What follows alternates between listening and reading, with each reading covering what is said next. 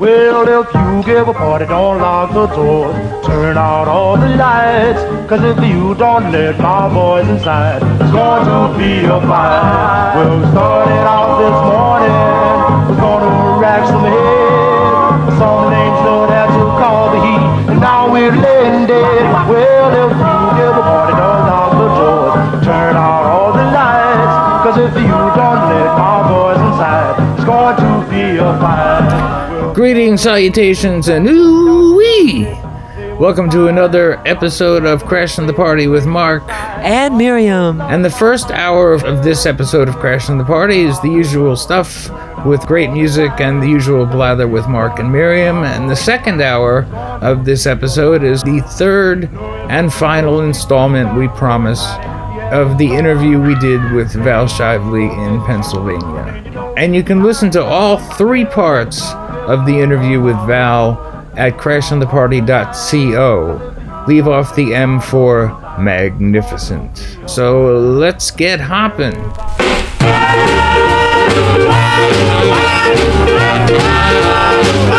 man, where you going? Man, I'm going to California. Oh, man, what do you want to go to California? Man, you know in Chicago, the folks know you nothing but talk loud and draw a crowd. Native for you. All right, Pop. Go on, California, don't you want to take a ride with me? Yes, I'm going to California, don't you want to take a ride with me?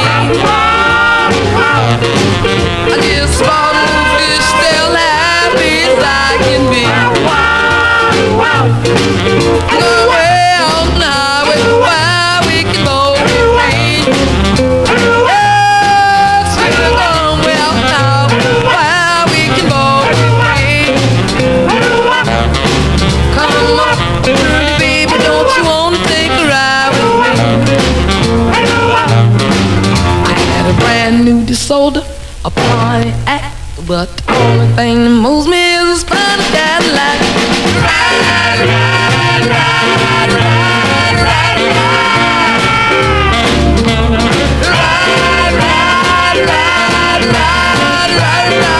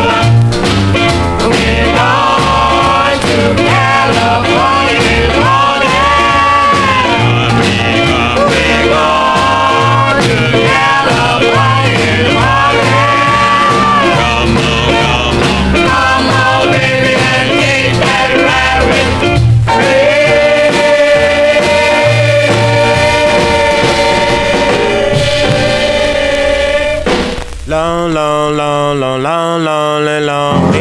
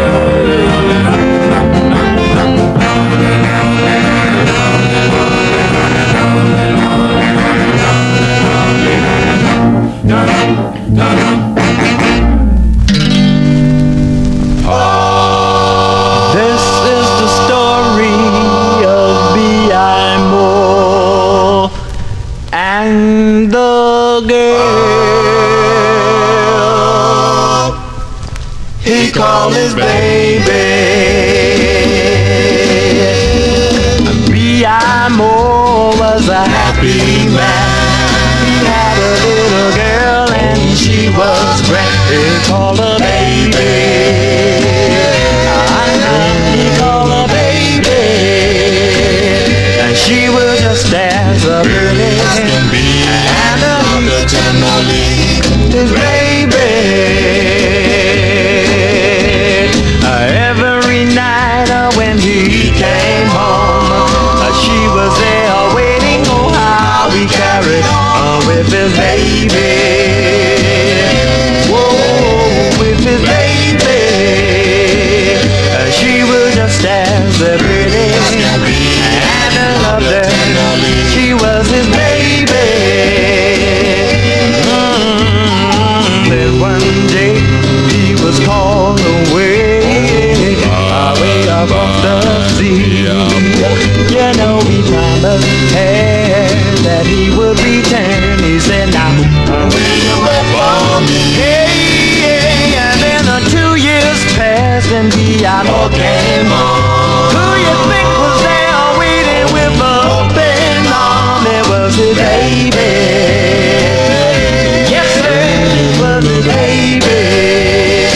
She was just as a beauty, and he was glad to see his baby. And she was just as a pretty, and he was glad to see his baby. She was just as pretty as can be. He was glad to see his baby. She was as pretty as can be. He was glad to see his baby. Let me mama, let me mama, let me mama, let me mama. Mama told me, she said, child, you better watch out. Someday I'll get your love will control me. She said, it's gonna knock me out. It's gonna make me cry, and I won't know why. It's gonna make me glad when I'm feeling bad. I said, mama, let me mama. I wanna tell the world the good love is just my style. And when it comes to breaking out of picture, I ain't no baby child. Since I've been around, a lot of fools I found, but one thing I swear, no one can make me care. I said, let me mama, let me mama.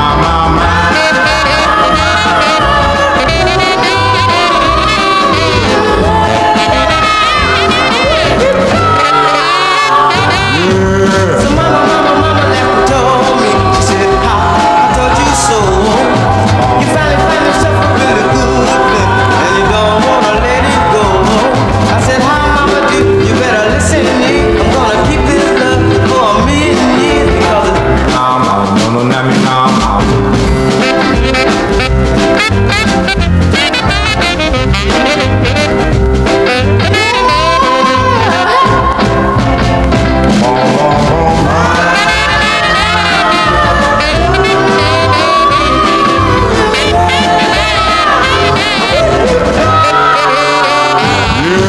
so mama never told me. She said, I told you so.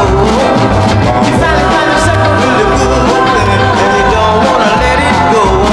I said, mama, you better listen to me. I'm gonna keep this love for a million years because it's Got me mama, yeah, she got me mama.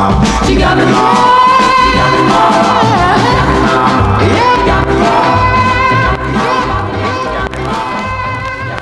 The Precisions and Mama Told Me, and I believe that's Sly Stone on lead vocals, and I think he produced it. Miriam, do you know? No, but I want to learn more. Okay, we'll see what we can find out. Okay. And before that, the Headliners and the story of B.I. Moore, which is kind of an unusual record, I believe. Well, what is the story exactly? It's a I think he went away. long and winding tale. He went away to war, I believe, and then he came back, and his baby was still waiting for him. Well, that's a good thing. Yeah, but they only let him make that one record, and that was the It's a great record. end of the headliners. Yeah. The Continental Five did My Lonely Friend, which was originally on New Cat, but we were playing it from one of the Gus Gossard LPs, the one with the purple cover, Volume 2. Either way, Gus Gossard or New Cat, you put them two together, woo! You're having a Excellent. party. Absolutely. Yeah. And we started the show with the Five Chances and California, which was recorded for Chance in 1954, but I believe it was unreleased until 1964 when Constellation Records did that series of collector showcase groups, LPs, and that was on Volume 5, and I'm pretty sure that was the first time that song was released. What a great one. Yeah. It was a cool record. Yeah. Yeah. So what do you got for us? Well, you've been playing those fast and stomping kind of numbers. I was going to play a whole bunch of sappy ballads, but I got to keep up with you. So let's do a little segue here. We're going to not slow down, but we're going to play Down Slow by the Five Jets. Okay. Well, let's go.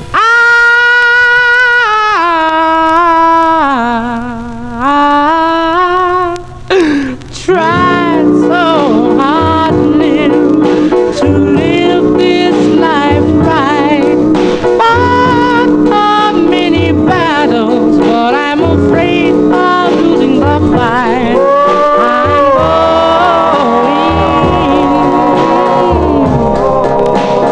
down slow.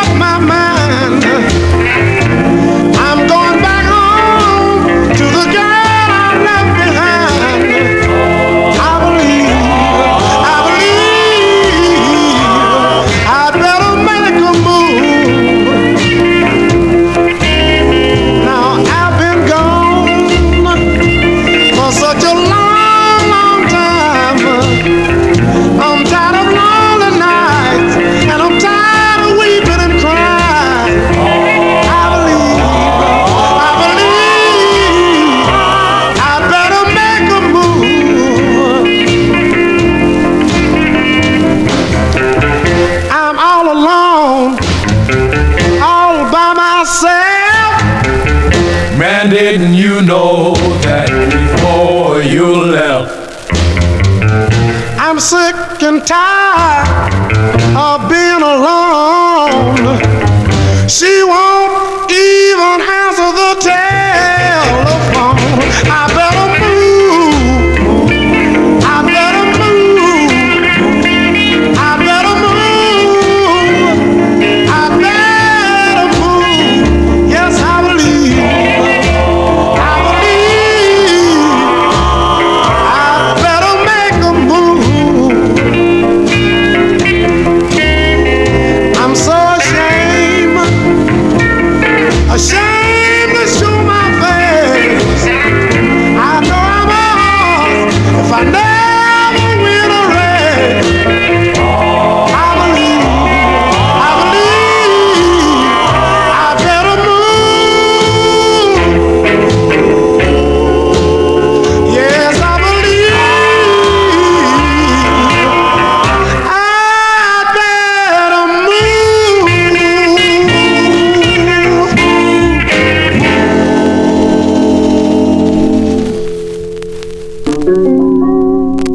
Sometimes it seems like everything goes wrong, but then again, life is just a happy song.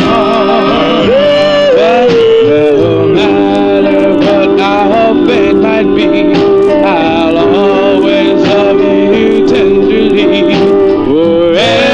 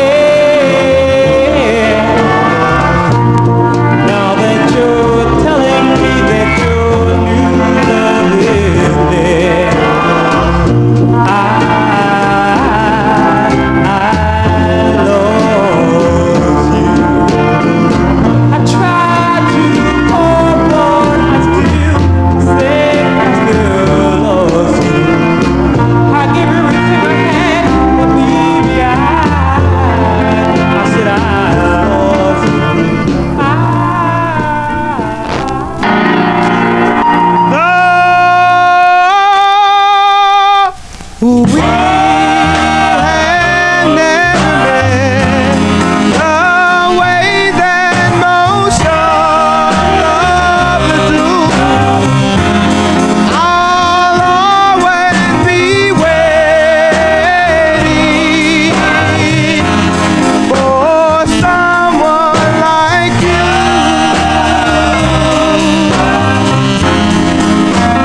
Everybody knows I have friends who are very sweet and true. But now I'm tired, yes, I'm tired of loving everyone but you.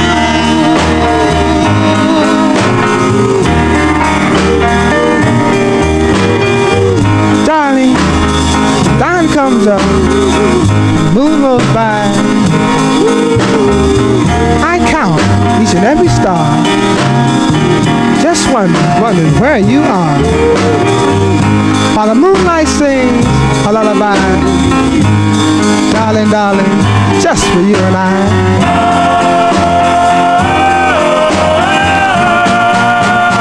Each time I pray, I see visions of you.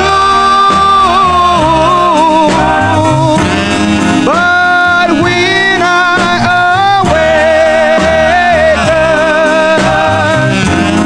all I have is an empty room. Oh, my darling, where are you? Oh, my darling, where are you? Oh, my darling, where are you?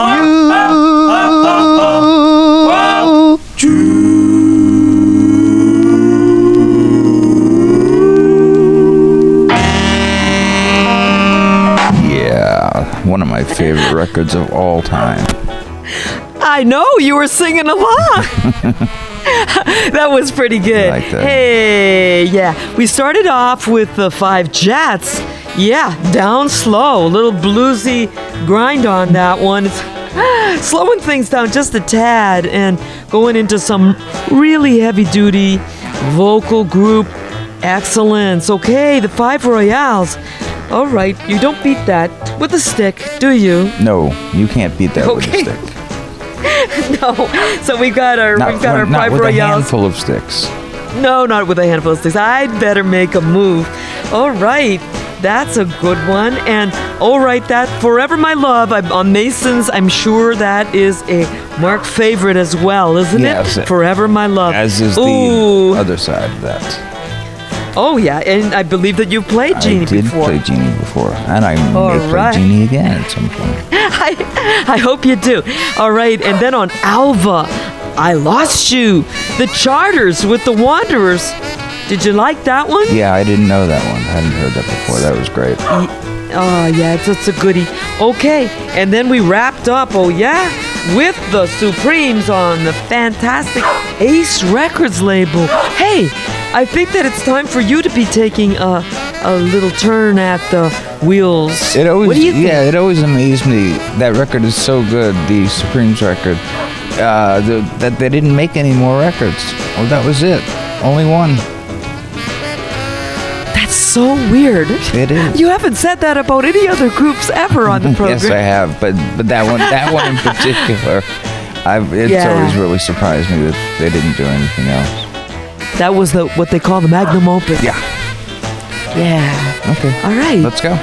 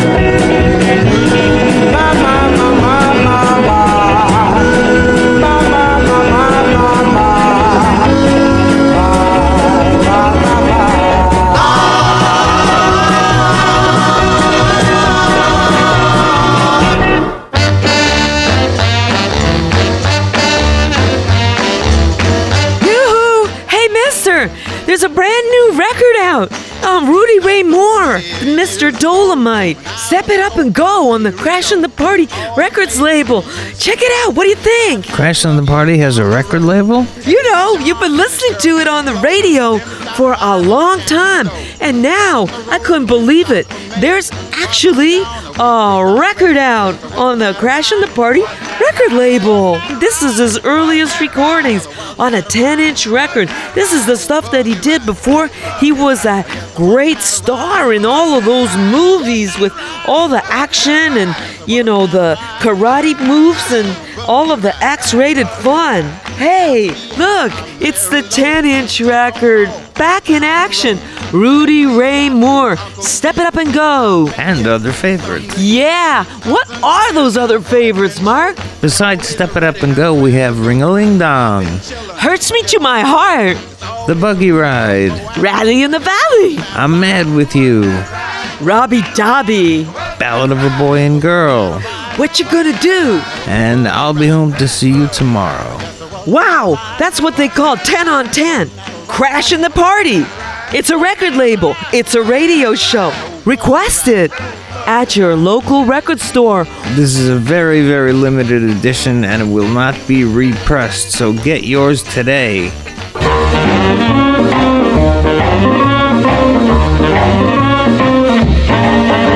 Real pretty mama, come on in my door. Do-wop, do-do-do-wop. Real pretty mama, come on in my door. Do-wop, do-do-do-wop. Tell the other girls I don't want them anymore. Do-wop, do-do-do-wop. Hey, pretty mama, fall into my arms. Call me sugar daddy and give me all your charms. You sure look good to me. Yes, you sure look good to me. Baby, you're the only one can relieve my misery. Do-wop, do-do-do-wop. Hey, pretty mama, I know we can agree. Everything you got is simply meant for me. We can have some fun. Yes, we can have some fun. When you come to my house, I will never have fun. Do-wop, do-do-do-wop.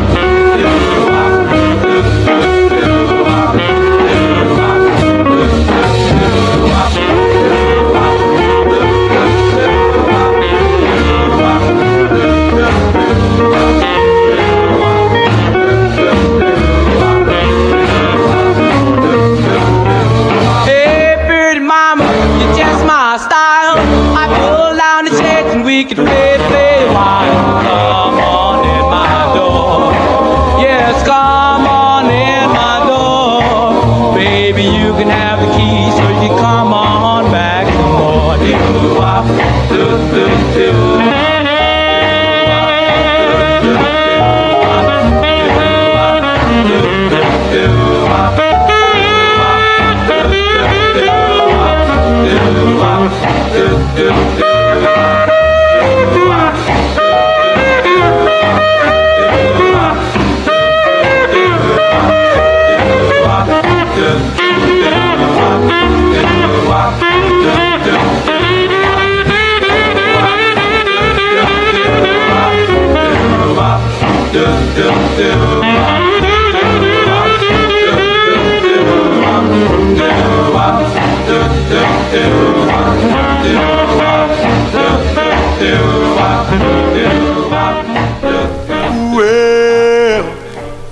Well, you know I love you, baby. Please don't go.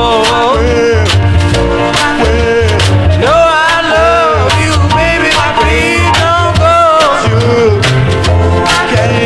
You know I love you, running town. Nothing I wouldn't do for you.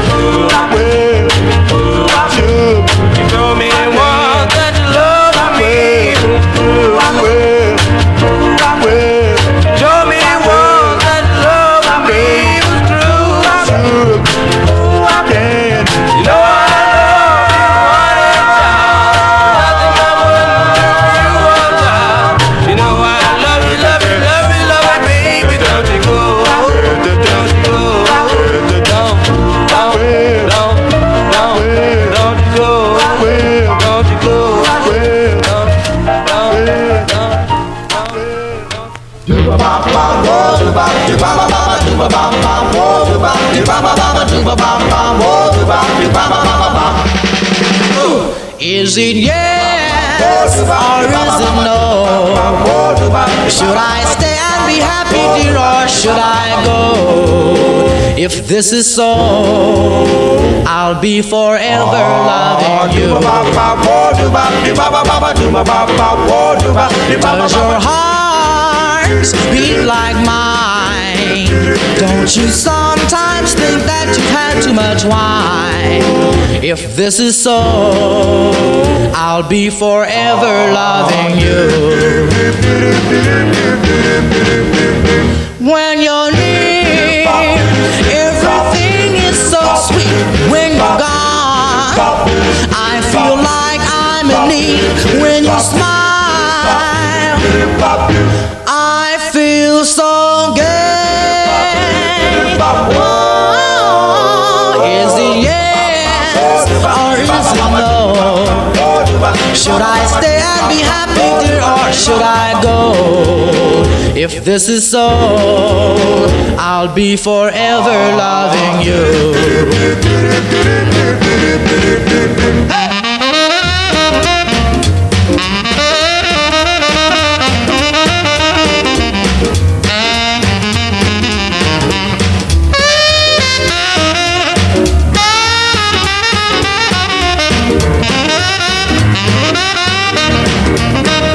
When you're near, everything is so sweet. When you're gone, I feel like I'm in need. When you smile, I feel so gay. Oh, is it yes or is it no? Do you love me, dear, or won't you tell me so? If this is so, I'll be forever loving you.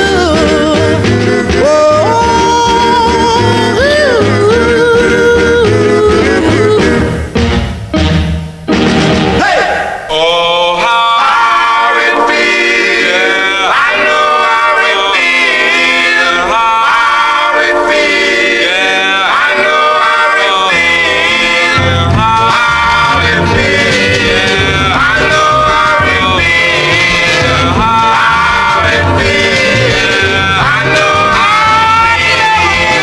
How it feels. I know until I get the girl next door. I know she held my hand, thrill me so. I know, and now I know how it feels.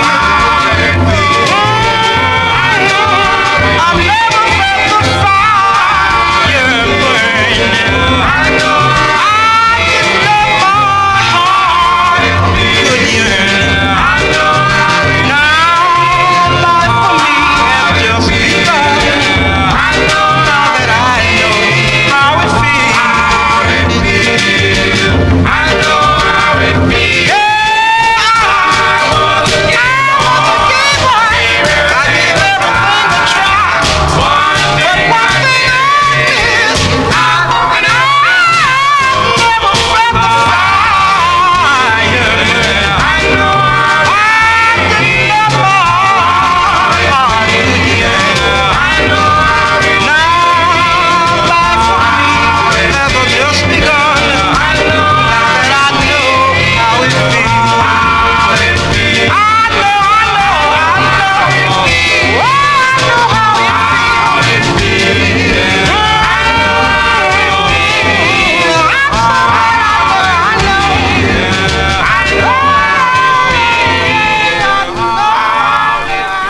The Pyramiders on Scott Records out of Florida and How It Feels. I don't know what a pyramider is. Yeah, that's what I was going to ask I you. have no idea. Pyramider? No, pyramider. Wow. And Well, one of the people from the pyramids would be a pyramider. Yes. Oh. I like that a lot. Okay. And before that, we heard the Eldorados, of course, and I'll Be Forever Loving You. All A song right. which has 3 separate endings. Why not? Why not? They're the Eldorados. They can do whatever they want to. Absolutely. And the Olympics did well, which was the B-side of Western movies, and that was on Demon. All right.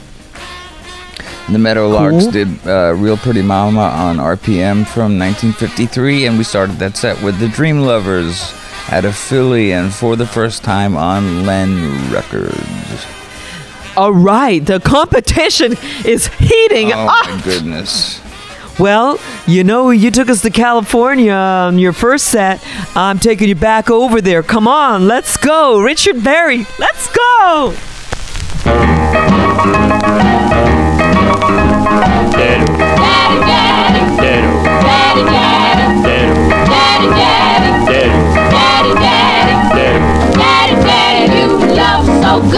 Baby, baby, that's understood.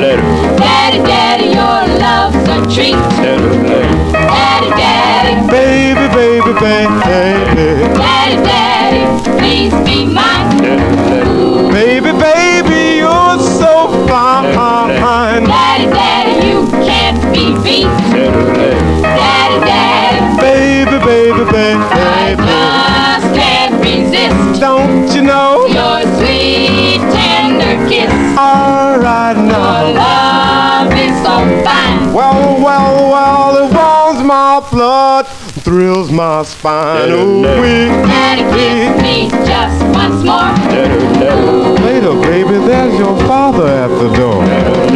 Daddy, daddy, please don't go. Daddy, daddy, Baby, baby, baby. daddy, daddy, daddy, daddy.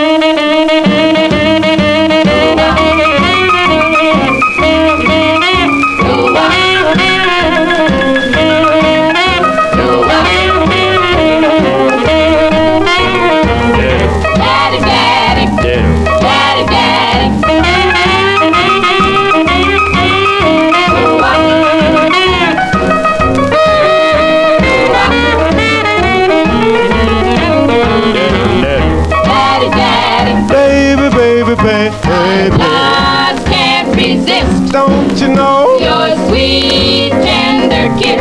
All right Your now. love is so fine. While it warms my blood, thrills my spine. Ooh, Daddy, kiss me just once more. Later, baby, there's your father at the door. Daddy, daddy, please don't go. Daddy, daddy, Baby, baby, baby. daddy, daddy, Baby, baby, baby. daddy, daddy, Baby, baby, baby. daddy, Baby, baby, baby. Oh, shooby dooby. Oh, shooby dooby. Oh, shooby dooby. Oh, shooby dooby. Oh, shooby dooby. Oh, shooby dooby. Oh, shooby dooby. Oh, shooby dooby. Oh, shooby dooby. Oh, shooby, shooby, shooby doo. They all look it. I got it now. I'm stuck, stuck. I got to wait. I'm stuck, stuck. Too much love and I'm stuck, stuck. Help me somebody. I'm stuck, and I'm just about to lose my head. Oh, well, I haven't had a job since the 41. Way back before. I'll be gone when I'm stuck, stuck. I got to get one. I'm stuck, stuck. Can't do without one. I'm stuck, and I'm just about to lose my head. Get up in it, start with it, have to get it, and then you got it. Oh, shooby dooby, and I start. Oh, sugar, well, I haven't had a job, baby. 41. Way back before. I'll be gone when I'm stuck, stuck. I got to get one. I'm stuck, baby, stuck. Can't do without one. I'm stuck, and I'm just about to lose my head.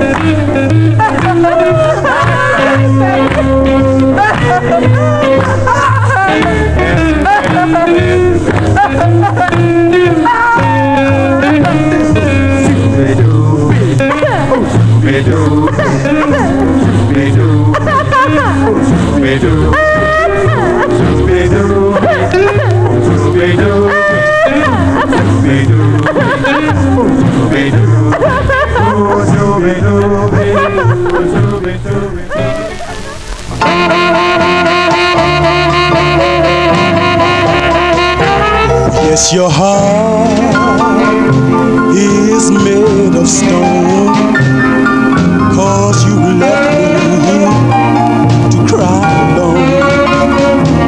Yes, you're gone, and I'm crying all alone. Yes, I pray day and night that you'll come back and treat me right. Yes, you're gone, and I'm crying all alone. I sighed when I met you. You were mine, supreme. I cried when you left me. You shattered my one big dream. Oh yes, your heart is made of stone, 'cause you left me to cry alone. Yes, you're gone, and I'm crying all alone. I sighed when I met you. You were mine, mine.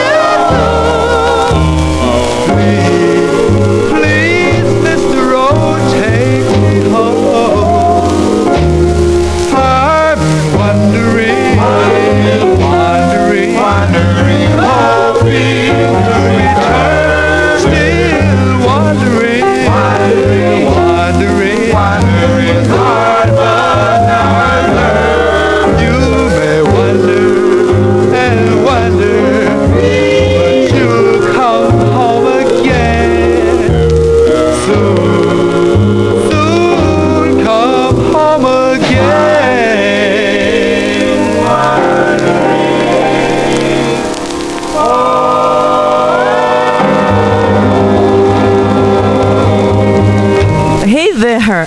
Okay, look, we started this last set of our first hour with Richard, Next Time Barry, and the Dreamers with Daddy Daddy on Flair.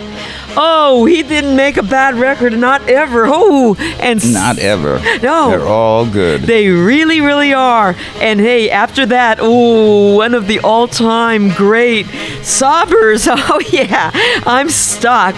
The 5 Jets. And okay, so look, after that, Crying All Alone. There's a theme developing here, an unusual theme for Crashing the Party, right? The Rayovacs, Crying All Alone. That's the flip side of party time. So, after the party, things might get a little bit more obtuse. Hey, look, after... I like groups that name themselves after a brand of battery. There you go. Yeah. We wrapped up there with 5 Jats. I'm wondering, what's that doing on Fortune? Yeah, especially when the label says how to do the bacon fat. Yeah, this is one of those really cool things known as a mistake. Yeah, we love our mistake records, and that's a big one on Fortune. Yeah, people listening to how to do the bacon fat, they're trying to learn how to do this dance. What are they getting? The fantastic, I'm wondering, by our beloved 5 Jats. Also, another group that didn't make a bad record, not ever. This is William Perez Tyus, most noted for writing a couple of doo-wops, I'm So Young, My Value, and Every Day of the Week. And over the years, I'm appreciative of how many people love the song. But most of all, I want to wish all the listeners of Crashing the Party to have a party in your heart and your mind for the holiday season. Much love, much blessings, and peace. Sunday to Monday, Tuesday to Wednesday, Sunday to Monday, Tuesday to Wednesday, Thursday, Friday, Saturday, Sunday. All time in the day of the week, I wanna love just as long as it's for me. In your love that will be true, and that love might be you. A Sunday, a Monday, Tuesday, Wednesday, Thursday, Friday, Saturday, Sunday. In your time in the day of the week, I wanna love just as long as it's for me. In your love that will be true, and that love might be you. In your time in the day of the week, I wanna love just as long as it's for me. In your love that will be true, and that love might be you.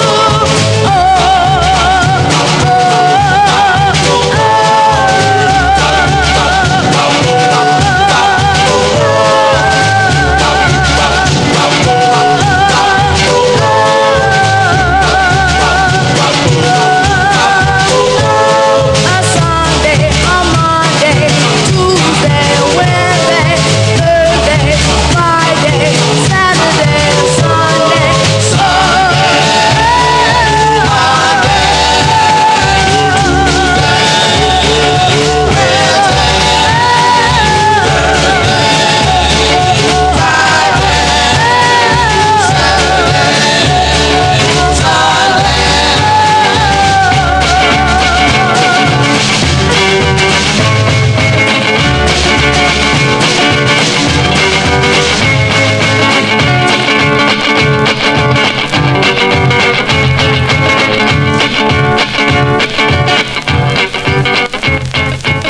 And now the exciting third part of our interview with the incredible Val Shively of R&B Records, Philadelphia. Let's go with Val. Because you asked for it. Gossard, that explosion changed everything for me. And here comes all these people down here. It's like all of a sudden I got New York at my door. I used to, they were all young kids, and I had so much fun with them, and I got into black. I started out as a white group collector, so I knew white groups real good because that's what I started with. I mean, there's plenty of things like, look, I still think I Wonder Why, Dion the Belmonts is one of the greatest records ever made. It's just an outrageous record. Yeah. There's all kind, and they don't have to be black. Look, I love the imaginations. I love the quotations, imagination. I don't forget that. You know, it's still exciting. So all these things, look, the beginning for me was things like when I went to Times and I heard Mexico to Rocket Tones. Holy shit! How did I never hear this? This is insane. You know, I'm friendly with Bill Witt. I tell him that. You know, he's telling me the record sold 4.5 million. I said, Bill, excuse me. I don't want to tell him because he's messed up today. He's in a wheelchair and shit. But I said, how about it if you sold 10,000? That's a lot.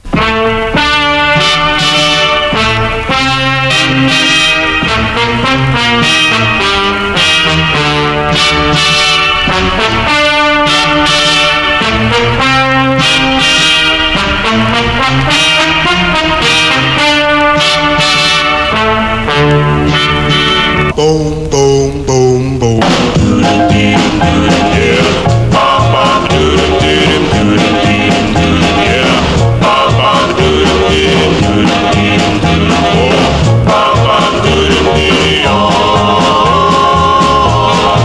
Well, I'm going back to Mexico, where nobody knows that is my hometown. Tired of this New York life, going to fetch me a wife way down in New Mexico. I need someone to cook my food, make my bed. I need someone to clean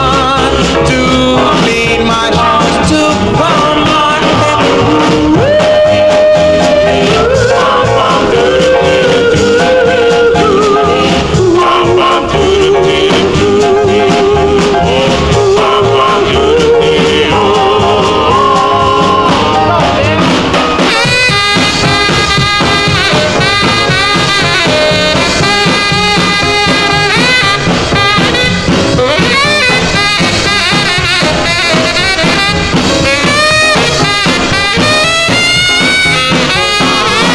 need someone to cook my food, make my bed. I need someone to clean my shoes, to comb my head. Well, I'm going back to Mexico, where nobody knows that is my hometown.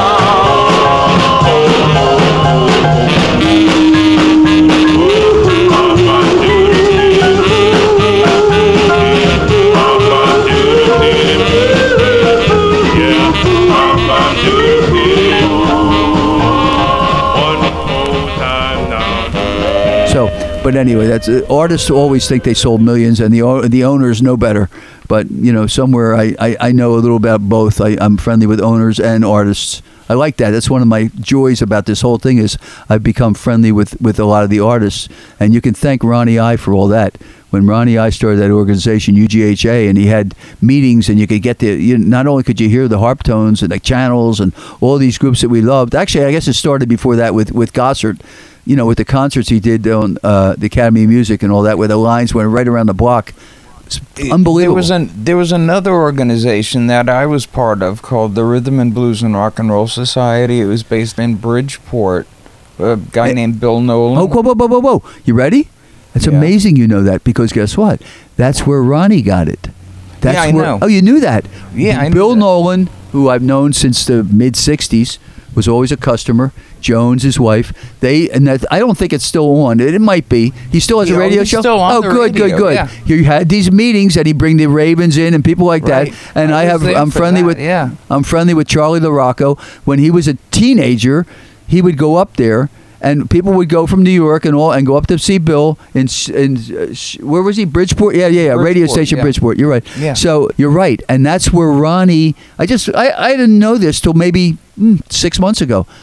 They told me this. Ronnie I went to those things, and he said, "This is really neat. I can I'm do gonna, it better. I'm gonna, though, I yeah. can do this. I don't know Yeah. if he said better, but I can do this, and I'm going to do this when I get back. And he started UGHA. And you know what? All because of Bill Nolan. So it all starts somewhere. We went to one of the Gossard shows, and something was up. It was at the Academy of Music, and Mike Rascio, somehow, I think he was up on stage. He knew some people that were close to all that, what was going on. Larry Marshak was probably part of that. Gossard was against drugs. He always talked against drugs on the air, is what I was told. He was anti-drugs. Turns out he was a junkie. He not only was a junkie, he was bringing drugs in. He was involved in some kind of a distribution thing. He was not just a guy who was on drugs. He was bringing drugs in. He was involved with some big people. Okay? I heard that too, Okay, yeah. so here's what happens. Well, okay. So they arrest him. And Blavitt did the show that night. They brought Jerry Blavitt up from Philadelphia as a last-minute person to do that show because he had just got arrested, and this was just a red hot story. Nobody knew. I certainly didn't know. Where's Gossard? He ain't here. It's Jerry Blavitt. He's from Philly. What's he doing up here? So here's what happens. Gossard goes to jail, and I think he went to jail in Connecticut, a prison that is for drug people, drug dealers or whatever. This is it might be off a little bit, but it ain't off far. He goes in and he's in prison, and he cuts a deal where he actually names names and tells them what they want to hear. The feds or whoever was involved in all this shit. So he put him under witness protection, let him out of jail. They give him a new identity, and he's a disc jockey. So they get him a job, or somehow he gets a job in Knoxville, Tennessee. Knoxville, Tennessee, exactly. Okay? He's on the air in Knoxville, probably playing, Dolly Parton, or who knows what he's doing, but he ain't playing doo-wop in Knoxville. But he's doing his thing. He's probably wears a cowboy hat, and he's doing his thing. One night, he comes out of the station, probably at night I don't know when his shift was, but they found him dead in his car with emptied couple with multiple bullet holes all throughout him. So you know what? They'll find you if they want you. Now back to you. Me. Yeah. Oh, that's right, me. So now I'm doing. I quit my job. I opened the store. Oh, okay. Now I think I'm just going to sell group records. And here comes this kid in. Here comes all these people in. This is when that Animal House movie was out or whatever. And everybody in the door opens is somebody coming in for Shout by the Ozzy Brothers, which I liked that record when I was a kid, but now I hate it because it's like, how many times can I hear this piece of shit? Because, it's like overkill. So there's a million overkill records. Yeah. So, and that's one of them. So, but at the time when I was playing it, nobody knew it, or at least nobody in my circle knew it. That was like great. My parents hated it. So anyway, I realized real early on, you know what, this ain't working. I had mail order, so I could still do it. But, every time the door opened, it was somebody asking for some stupid thing that meant nothing. So eventually, I think I had to buy Shout. So I probably bought 100 copies from a distributor. And then, then I was buying loads. I bought a load of records from this guy, Johnny Lamont, another witness protection guy who took down Morris Levy. That's another show, which is very, very good. He was a kid I grew up with that, always wanted to be a millionaire by the time he was 30. And, if he kept clean and didn't get involved with the bad boys, putting out catalogs, and I'm having fun. And, I bought a load from Johnny one time, 10,000 records for... it was supposed to be. I went and looked at the record. I said, I don't buy loads. I only cherry pick. I went, and it was a jukebox load from Buffalo, New York. And I opened the first box up, and it was Two Loves Divide by the Diamonds on Atlantic, original, stuck on top. I closed the box. I said, I'll take the load. How much is it? Just because of one record. And I bought it. It was $10,000. And it was the worst deal I ever bought in my life. He put that record in there just to kill me. He probably went out and bought the record from somebody and said, watch this. I'm going to make this the top record he sees. I know him. He'll buy the whole load. Somehow I bought it, and, it was a lot of soul things in there, which, now all these years later, it turned out to be good. But I dumped most of the records. But now I'm wanting to buy in loads, and I started buying from jukebox operators. And most of them were current records. And I liked the old records. I didn't want new ones, but I would... a lot of them was soul, and a lot of it was this and that. And I could go on for days about all that. And that's where my inventory went through the roof, because I'm buying thousands. And, I bought a million, in 1990, I bought 1 million records out of New Orleans that was a gold mine. And Louis went in there before I did. I never went in there till it was too late. Yeah. They cherry-picked it at $3 a piece, a place called TAC, which was the biggest jukebox operator probably in the South. It was in New Orleans, which is a big music town. And this place borrowed millions from a bank called Pelican Savings, and they defaulted on a loan.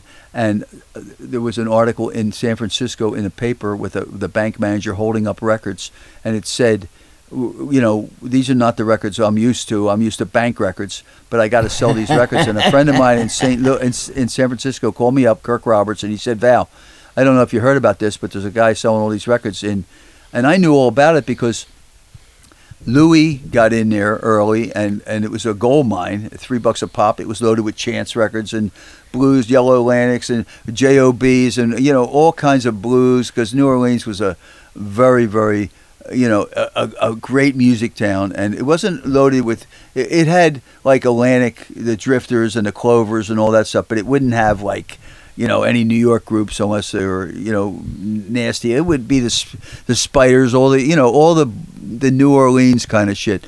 That's another sound. It's not really group oriented, New Orleans, but they like jump. No, but they jump do records. have some great group stuff. Oh, I know. No, absolutely, but not like New York or not like Chicago or not like Los Angeles. So anyway, I bought all those records, and it was loaded. It was just look, I'm out of control. I'm still out of control all these years later. Well, okay, I'll tell you some things that I love. All right. Okay, you're a and label then you guy. can play them. Yeah. Well, first of all, now you said you developed into a label guy. Like, what are your top labels? Okay, no, it's not labels. It's records. Okay, and they were on labels. All right. Okay, so this is one of my. Please. This would stop snorting over there. I heard that. That's what I do. I'm a snorter. Okay, here's a record that's not real valuable. It might be $300-$400, but I love this record. It doesn't get any better than this. You ready? Right. Moments Like This by the Baltineers on Teenage. Love it. All right. Definitely. I mean, that is to die for. That says it all. It's like it's simple, but it's powerful.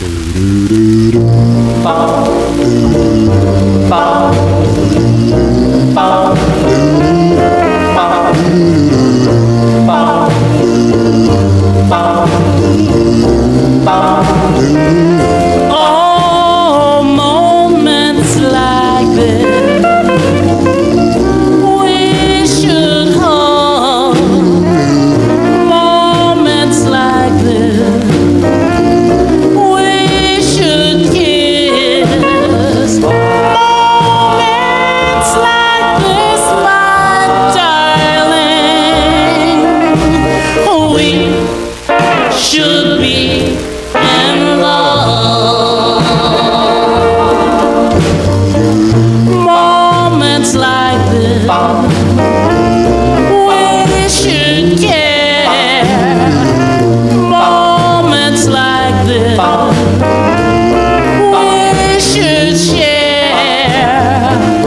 Moments like this, my darling,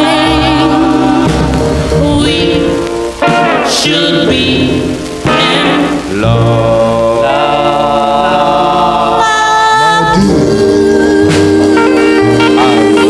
Search for you so long, and it seems I can find you nowhere. But my dear, someday I've got to find you, and maybe then you'll understand. Ooh. Moments like this we should hold. Moments like this we should give.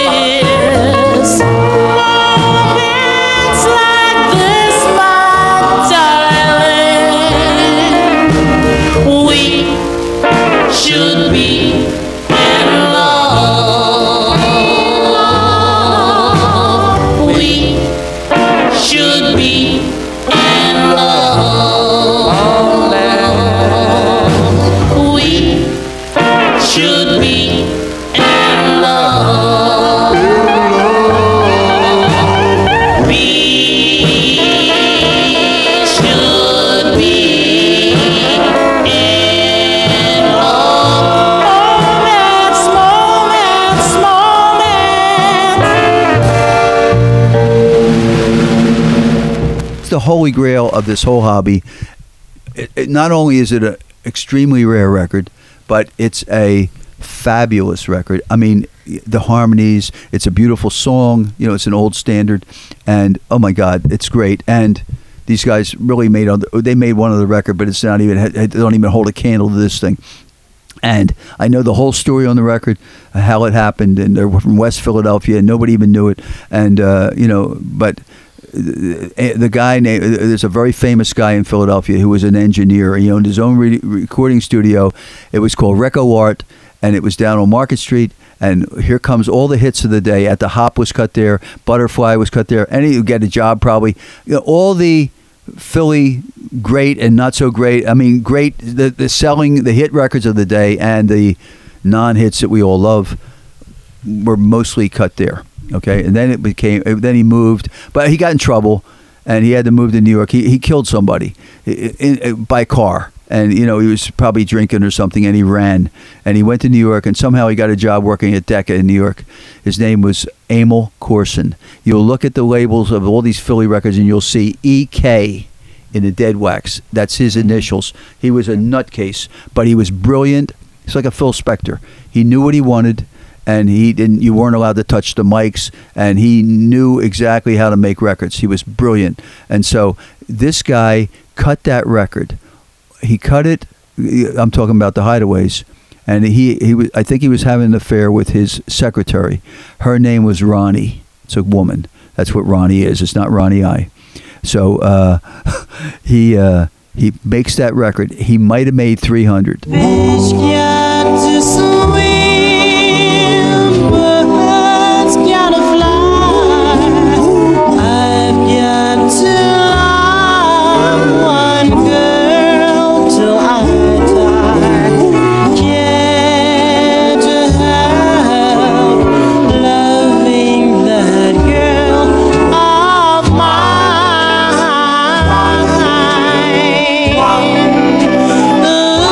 Ooh, tell me she's lazy.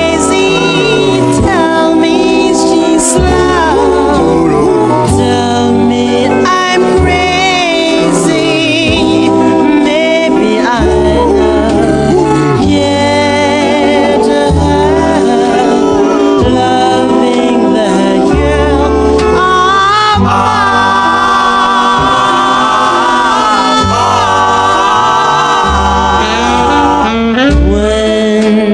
When she goes away,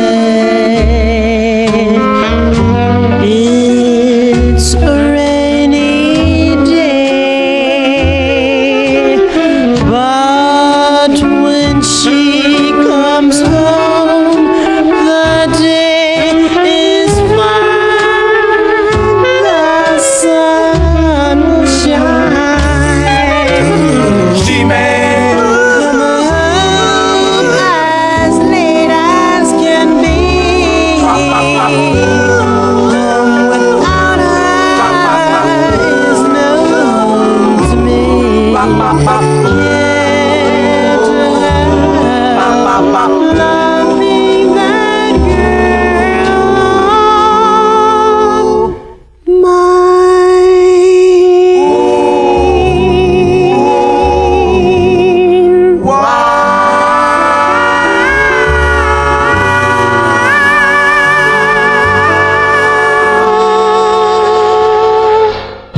When Jerry Green came down here to Phil, he wasn't even living here yet. He used to go to Herbie Slotkin's, which is Tree Goobs Records. He owned Grand Records, and it was a one-stop in the black area in Philadelphia on Lancaster Avenue, 4095 Lancaster Avenue. He sold appliances and records, and he was a wholesaler of black records, and he had his own label. And the counter guy was Jerry Ragavoy for you soul people who, and Jerry Ragavoy Piece is of my heart. Yeah, all that. He wrote amazing shit, and he's the guy who one day he was leaving the store. I'm telling 7 stories at once. One day he's leaving the store, and these 5 black kids, young kids, are outside standing on the corner singing. And he walks up to him and he says, "What the hell's that? What are you singing?" He said, "That's a song that's a poem. What is that song? That's something we wrote." He goes, "Hold on, don't leave." He walks back in, and he says to Herbie Slotkin, who owned the place, or his parents, maybe his father owned it, I don't know. Herbie, is a little older. He says, Herbie, there's these 5 black kids outside, and they were singing, and they sound good, and they're singing some song that they wrote. Let's make a record. Want to make a record? He goes, yeah, I don't give a shit. Make a record. Brings them in, and they end up putting it all together, and Ragavoy's playing the piano, and all this kind of shit. And that record was My Girl Awaits Me by the Castells on Grand, which is the first record on the label, even though it's 4001 or something. I don't know. So anyway, that was the beginning of the Philly sound. That was 53, 54. And Lee Andrews was already doing stuff on Rainbow. There were black groups that were doing things. The Buccaneers were out there. There was a lot of, but nothing was really, it was going on, to be honest with you. Nothing like New York. And then we had Georgie Woods came down here from New York. That's another story. He got a job at WHAT, and he was from New York, and he would go home on the weekends and sit in Bobby Robinson's store because he was homesick. And that's why Dear One by the Scarlets on Red Robin was a huge record in Philly, because he broke it down here.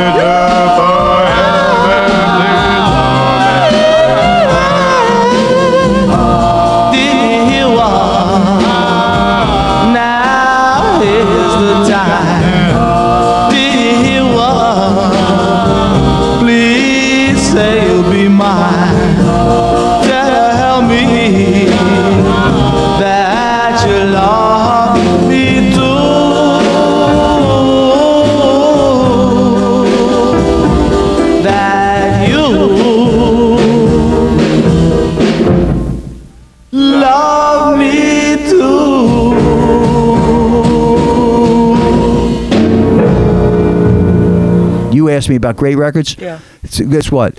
Tears in My Eyes by the Boltoneers is another one of my great records. There's a group that only made 2 records as the Boltoneers, and both of those records are in my top 10. There's another group, the Magic Tones. It's an incarnation of the Magic Tones on King. They're from Baltimore. They cut this record in the late 50s called it's the Tears of My Eyes. Their version is outrageous. So is the other one. So is the Boltoneers. So there's just, I'm throwing that in for no that's no charge.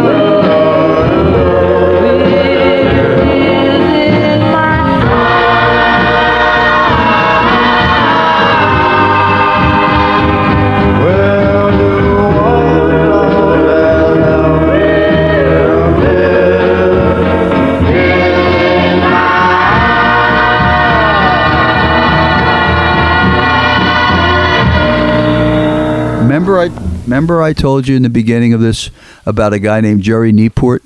Yeah. Jerry Newport was a guy from Detroit who had the insight to go around the country in the 50s and stockpile all these records.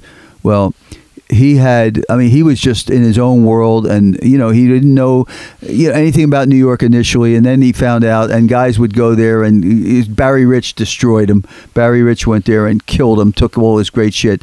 But anyway, he had an amazing collection. Okay, now here's what happens. Okay, one of the guys I sold the hideaways to was a plastic surgeon in Pittsburgh. His name was Rob Shook. Now he's not active anymore. His wife died, and there's kids involved. And he's, when I knew him, he didn't have any money. He was going to medical school and all. And then he becomes a plastic surgeon, which means you got a lot of money. Yeah. Each face is $500,000 or something. So anyway, Rob Shook. I didn't know this, but Rob Shook was negotiating with Jerry Newport to buy his record collection. Okay? I didn't know this. It was just the two of them. And so this all comes out later in the story. So now here's what happens. I went to Newport in 1969, I think, 68, with all the money I owned at the time, which was $2,500. That's every penny I had, because he was willing to sell me records out of his, doubles. He had fabulous doubles, and he had things that were on my want list. And this was so I actually flew to Detroit. Ouch.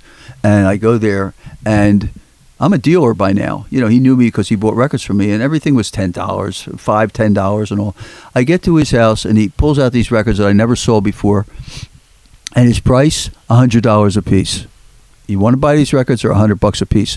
So look, I'm there, and I never saw these records, and you know what? I said, all right. And so I start buying these records. I pull them, and I'm buying things I didn't think I have. And I came home, and one of the records I already had.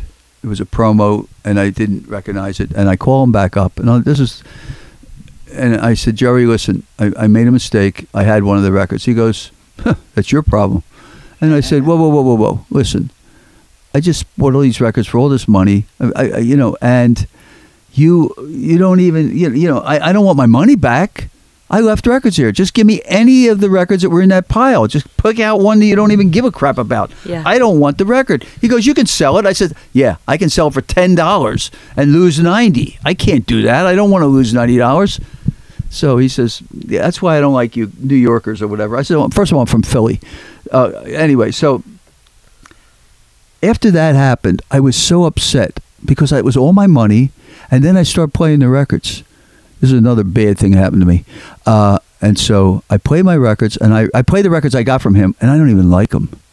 These are like records they're rare, I guess. I never saw them before, but like these are shit. I'm very upset with the way I was treated by Jerry Newport.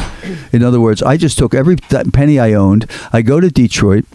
And I get treated, and I get, he's 80, I'm 70, he's 5 years older than me. Right. So I really not used to being treated that way. Yeah. In other words, you don't have to do anything special, but I mean, you could at least appreciate the fact that I just spent $2,500. I never had nobody come in and spend that kind of money at the time. Yeah. So anyway, so so then I started listening to my records. This is where Louis comes in again. This is a classic Louis. So I ended up saying to myself, you know what?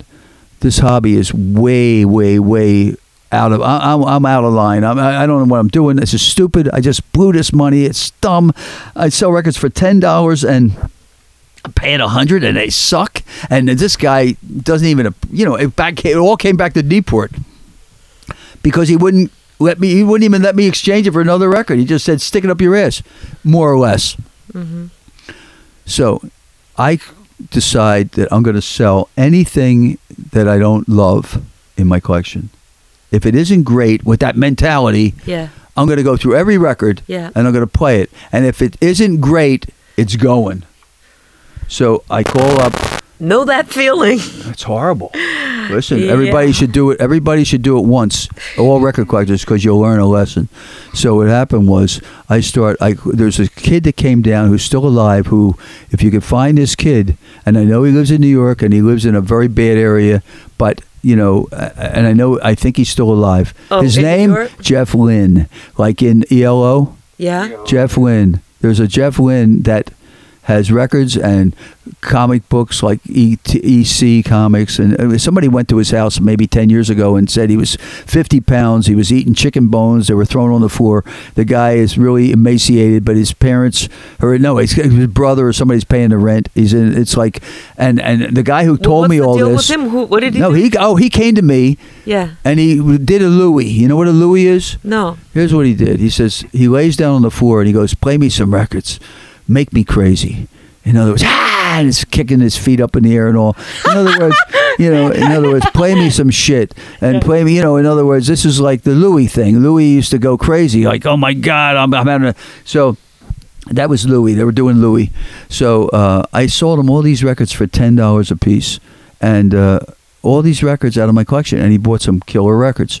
Now, I sold Mondrone records. I sold Dominic D'Elia records. I sold a lot of people records, hundreds of records.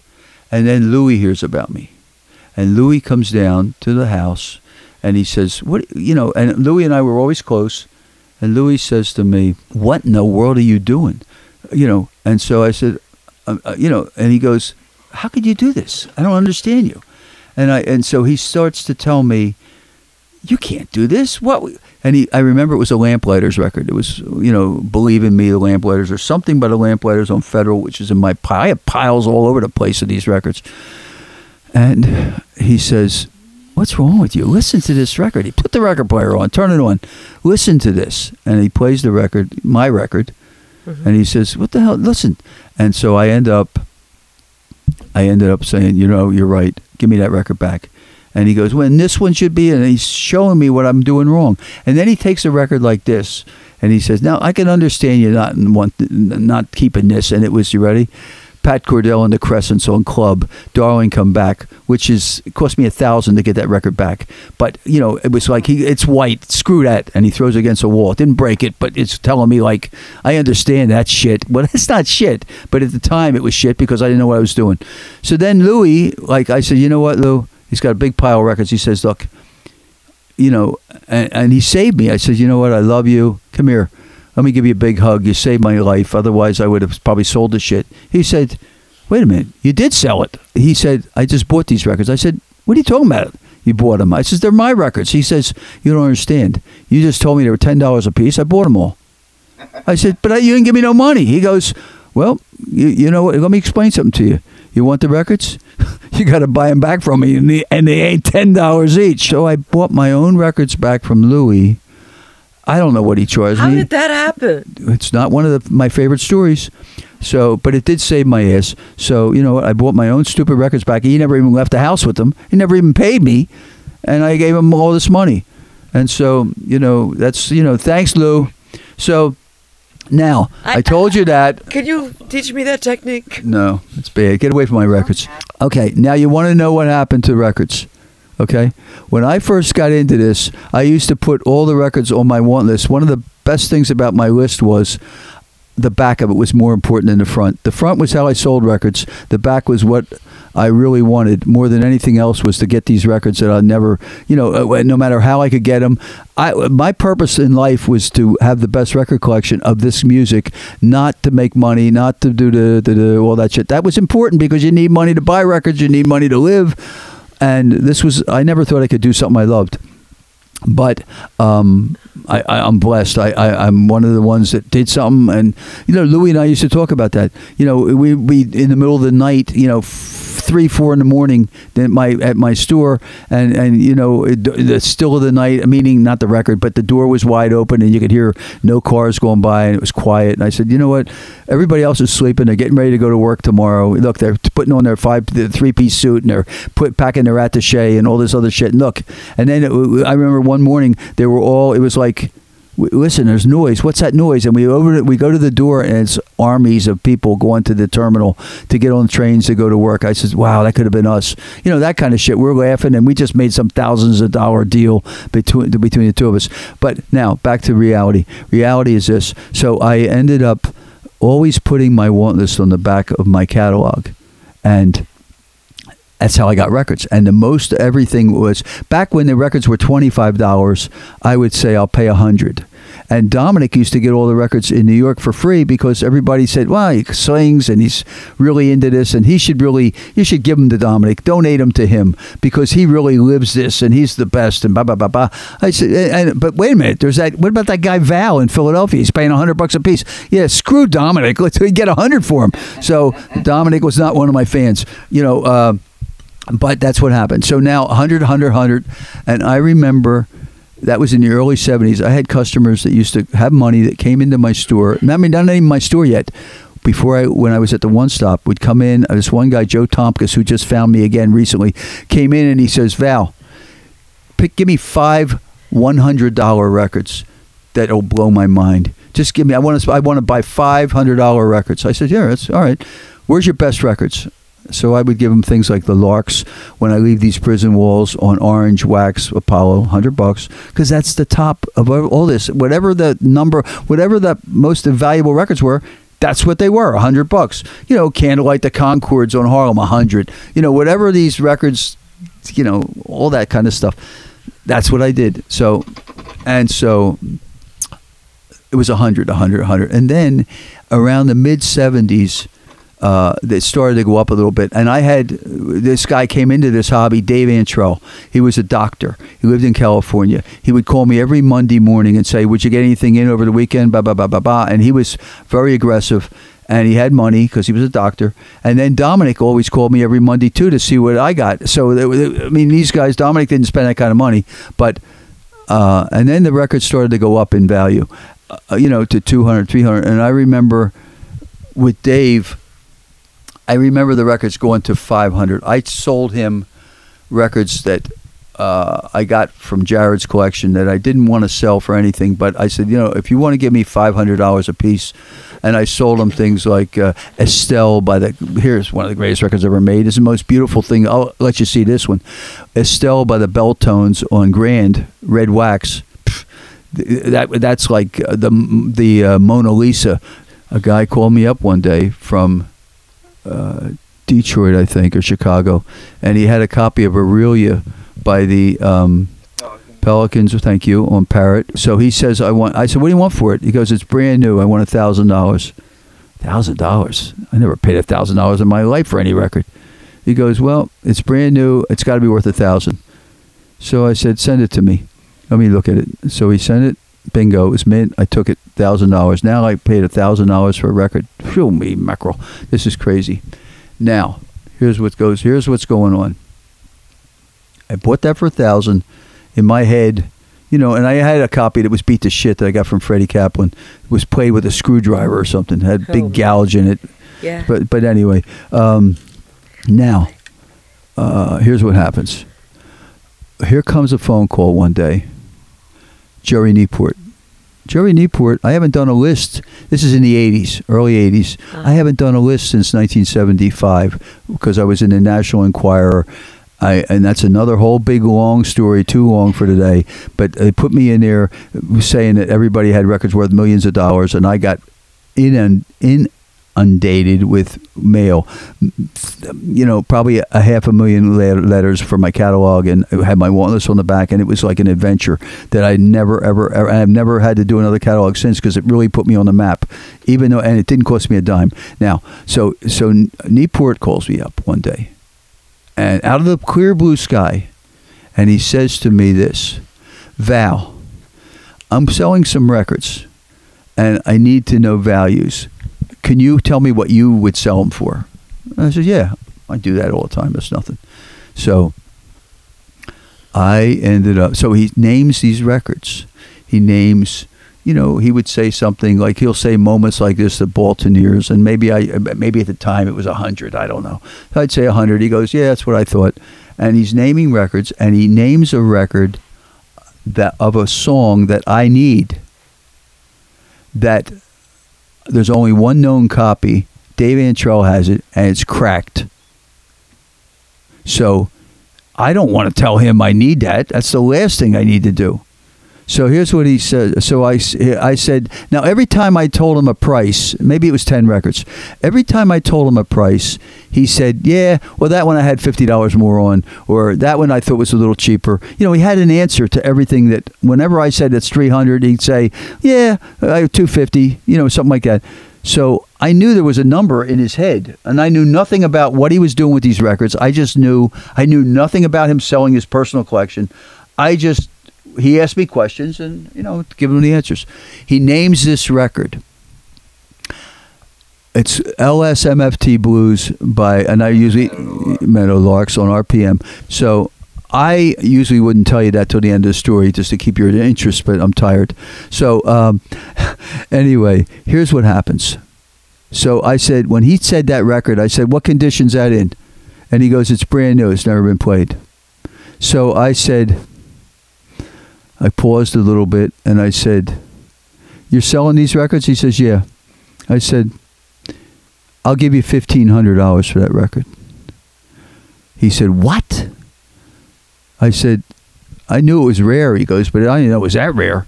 I said, well, he goes, you don't have it? I said, no, I have it, but my copy's not mint. I'd like to upgrade. I lied. So he says, all right. He goes, I knew it was rare. I had like 600 on it or something like that, but you're going to give me $1,500 for it? He goes, I'll send it to you. So he sends me after I get off the phone, I says, you know what? That could have been the dumbest thing I ever did. I probably should have said 1,000. You know, why did I say 1,500? It's ridiculous. But because I paid 1,000 for that other record, and this was something that I only knew of one other copy, and it was cracked, so that's why I did it.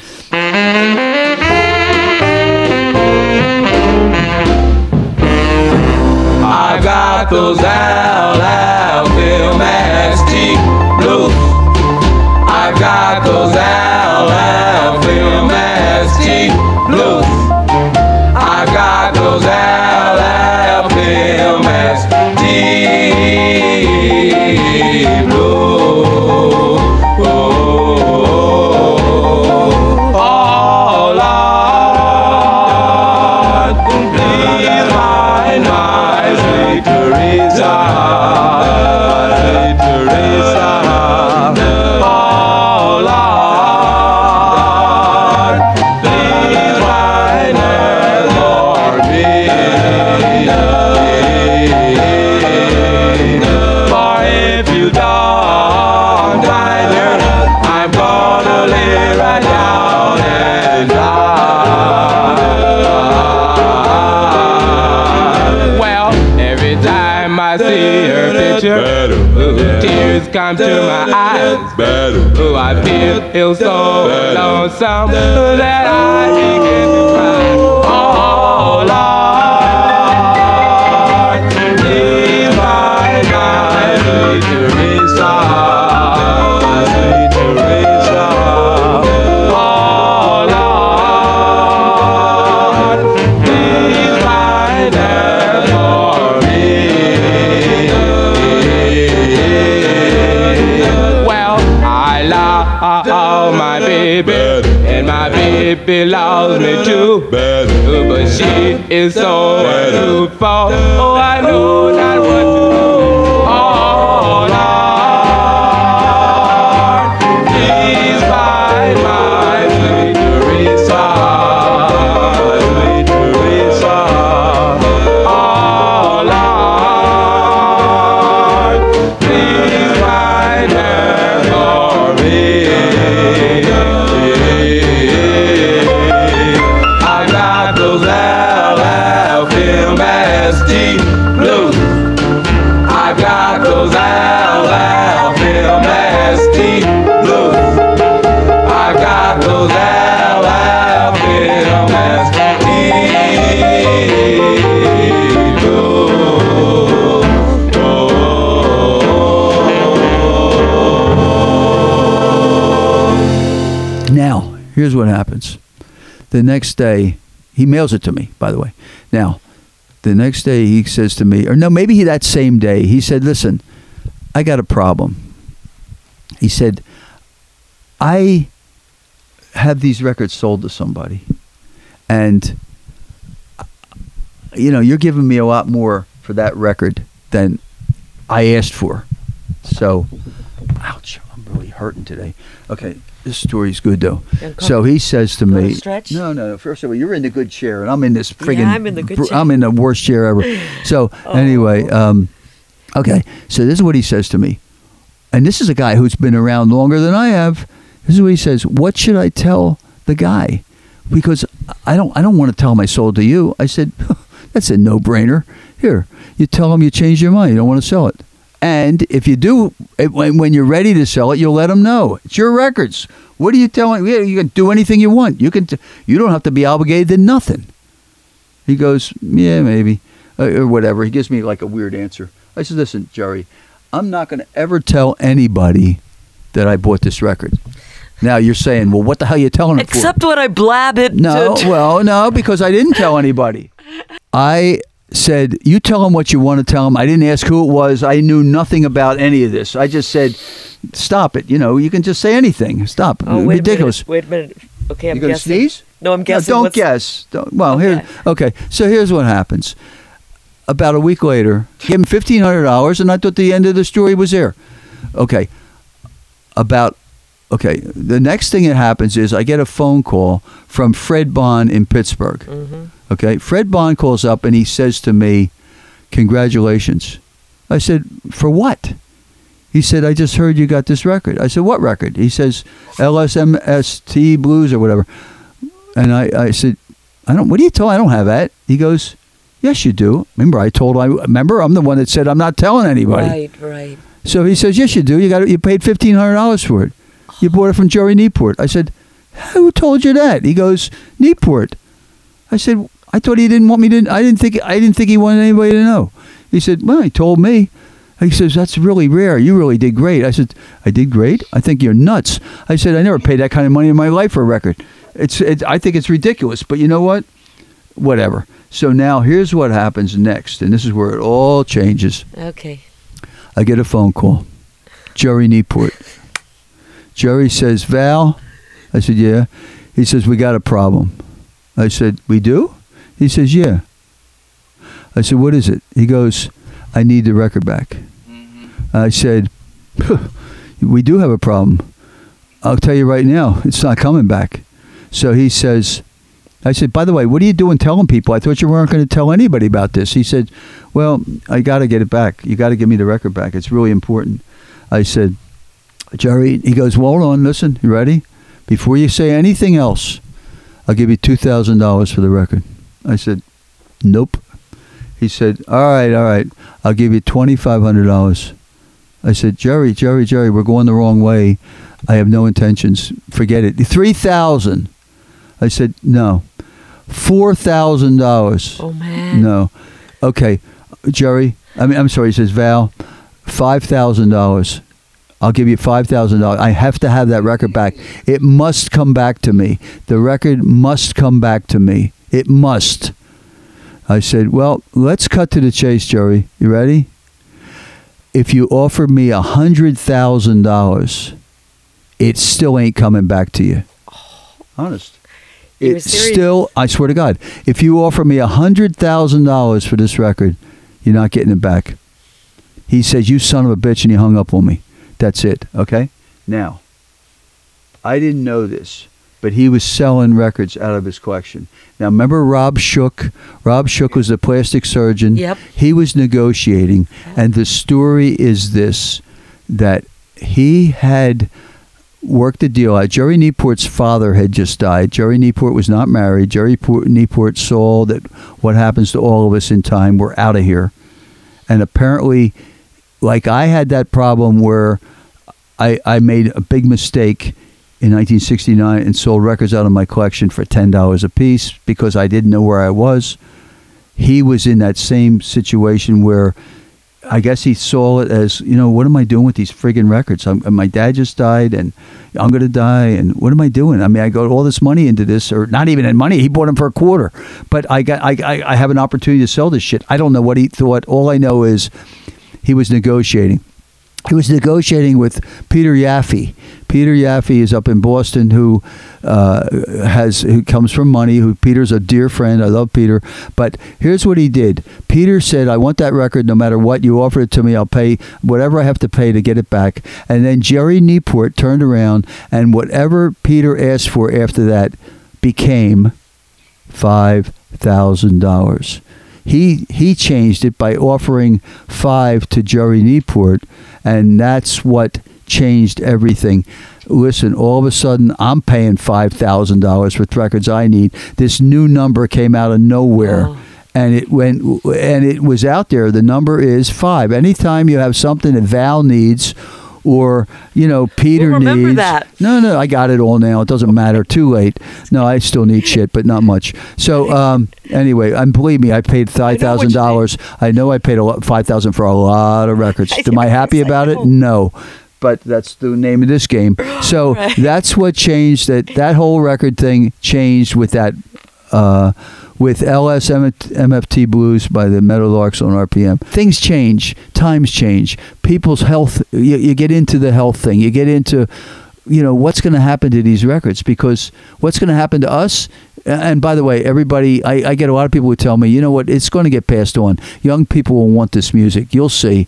Because of overseas, there's some activity. They have these a cappella groups that are forming now overseas that are singing insane records that don't even make sense because they heard a CD on Relic or something.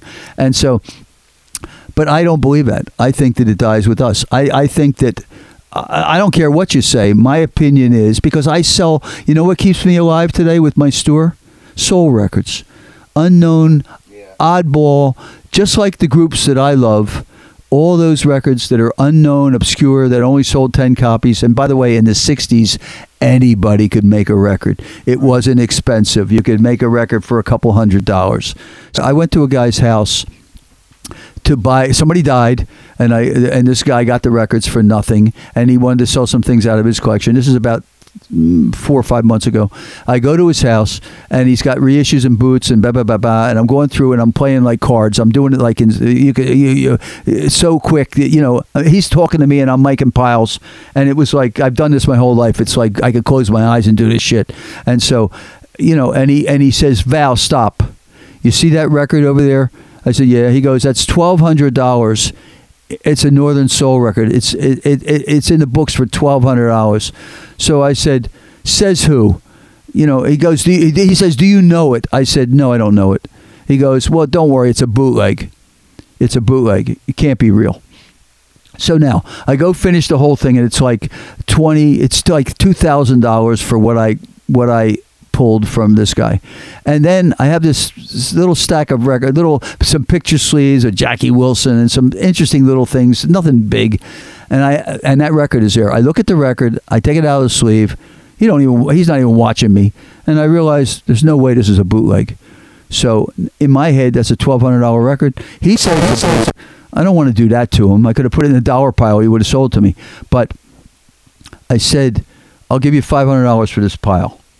So he says, "Let me see it." And he sees it's in there. He goes, "What are you doing? I told you it's a boot." I said, "Listen, I'll take my chances. See, I'm somewhat, I'm not, I don't want to, totally screw the guy. But, he told me it's a boot. I don't think it's a boot. Look, maybe it is a boot, but I don't believe it. So, and I don't even know the record. Never sold a record in my life. So I ended up buying a record. Now, I come home that night. The next morning I go to work. And I come to work. Now, Chuck is the guy that works for me who goes on the internet and he looks these things up. And I said, "Hey, I got this record. I paid $3,000 last night for everything. I bought some other shit. I gave him $3,000. See this record?" I said, "See what I want to at least pay half my money back for this record." He says, "Let me look it up." He looks it up. He goes, "Well, you just did it." I said, "What?" He goes, "You just screwed yourself. What'd you pay for this record?" I said, "I don't know, $200, $250, I don't know." He said, "The record is worth $50. I said, "Give me my record back, you dumbass. There's no way in the world they bootleg a $50 record. Give me my record. You don't know what you're talking about. Give me my record." So I take it back. John Anderson calls me about an hour later, who's into all that northern shit, who lives in Scotland, who's my friend, who I love.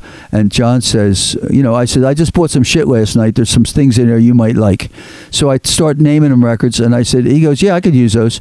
And he goes, I'll give you $100 a piece for them. So then I said, well, I got this other record, but I haven't done my homework yet, but I understand it's very valuable. So he says, what is it? I tell him the record. He says, what do you want for it? I said, listen, I want at least $1,500 for the record. I don't know what I want for it yet, but it's got to be at least $1,500. So he goes, I'll call you back. I want to make a phone call. I might be able to sell that record. So he calls me back in 10 minutes. Meanwhile, Chuck hears this going on, and he looks it back up again, and he goes, because he realizes that, and yeah, whoops. He says to me, holy shit. I hear him back there. I said, what is it? He goes, oh my God. I said, what are you talking about? He goes, that record. There's two people have it up. One has it up for $10,000 and one has it up for $7,500. Oh my Lord. So I go, well, I said, so anyway, I said, see, so now John calls back. He goes, I can use the record. So I said to him, listen, John, Chuck just went online. He sees it. One guy's selling it for $10,000 and one guy's selling it for $7,500. And this is a brand new copy. He says, Val, just because they say it's $10,000 and $5,000 and whatever, doesn't mean they can get that. I said, no, I understand, but still. So, and I had just bought a record off of this guy that I bought these records from. I paid him $5,000 for a record. This is the guy, and guess what? He paid $300, and I arranged the deal, and it turned out that it turned out to be an odd pressing of this record that is really super rare. And so he was ready to send it back. And I said, no, I'll take it from you. I'll give you something good for it. And then the minute I said that, it became the most important record in his collection. So in my head, what I would have loved to do in retrospect is sell that record for $5,000. The one that I just got from him, because I know what he paid, $300. He got $5,000 from me. I got no problem. I paid $200 for a record, and I got $5,000 from him. Turn around, fair play, whatever that expression is. So anyway, long story. John says I could use it. It's not worth that kind of money. And I said, well, what do you want to give me? And he says, I'll give you $2,500 for everything. And I said, give me $3,000 and it's yours. So that was got my $3 back, in less than 24 hours. And that's the way I do business. Now, a friend of mine comes over about a month later. I had dinner with. It's Kev Roberts. You probably know that name from England. And Kev, and I tell him the story at dinner. And he says, Val, you really screwed up. You effed up on that one. I said, what do you mean? He goes, you could have. That's the one record that you can get everybody up on the floor in England and wherever you go. That paraplegics dance to that. People get up, they throw their wheelchairs away. That's the one record that everybody gets up to.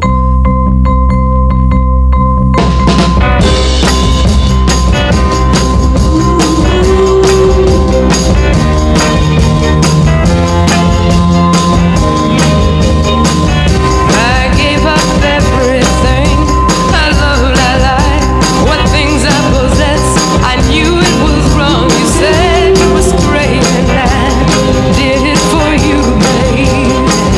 Then I see you leave.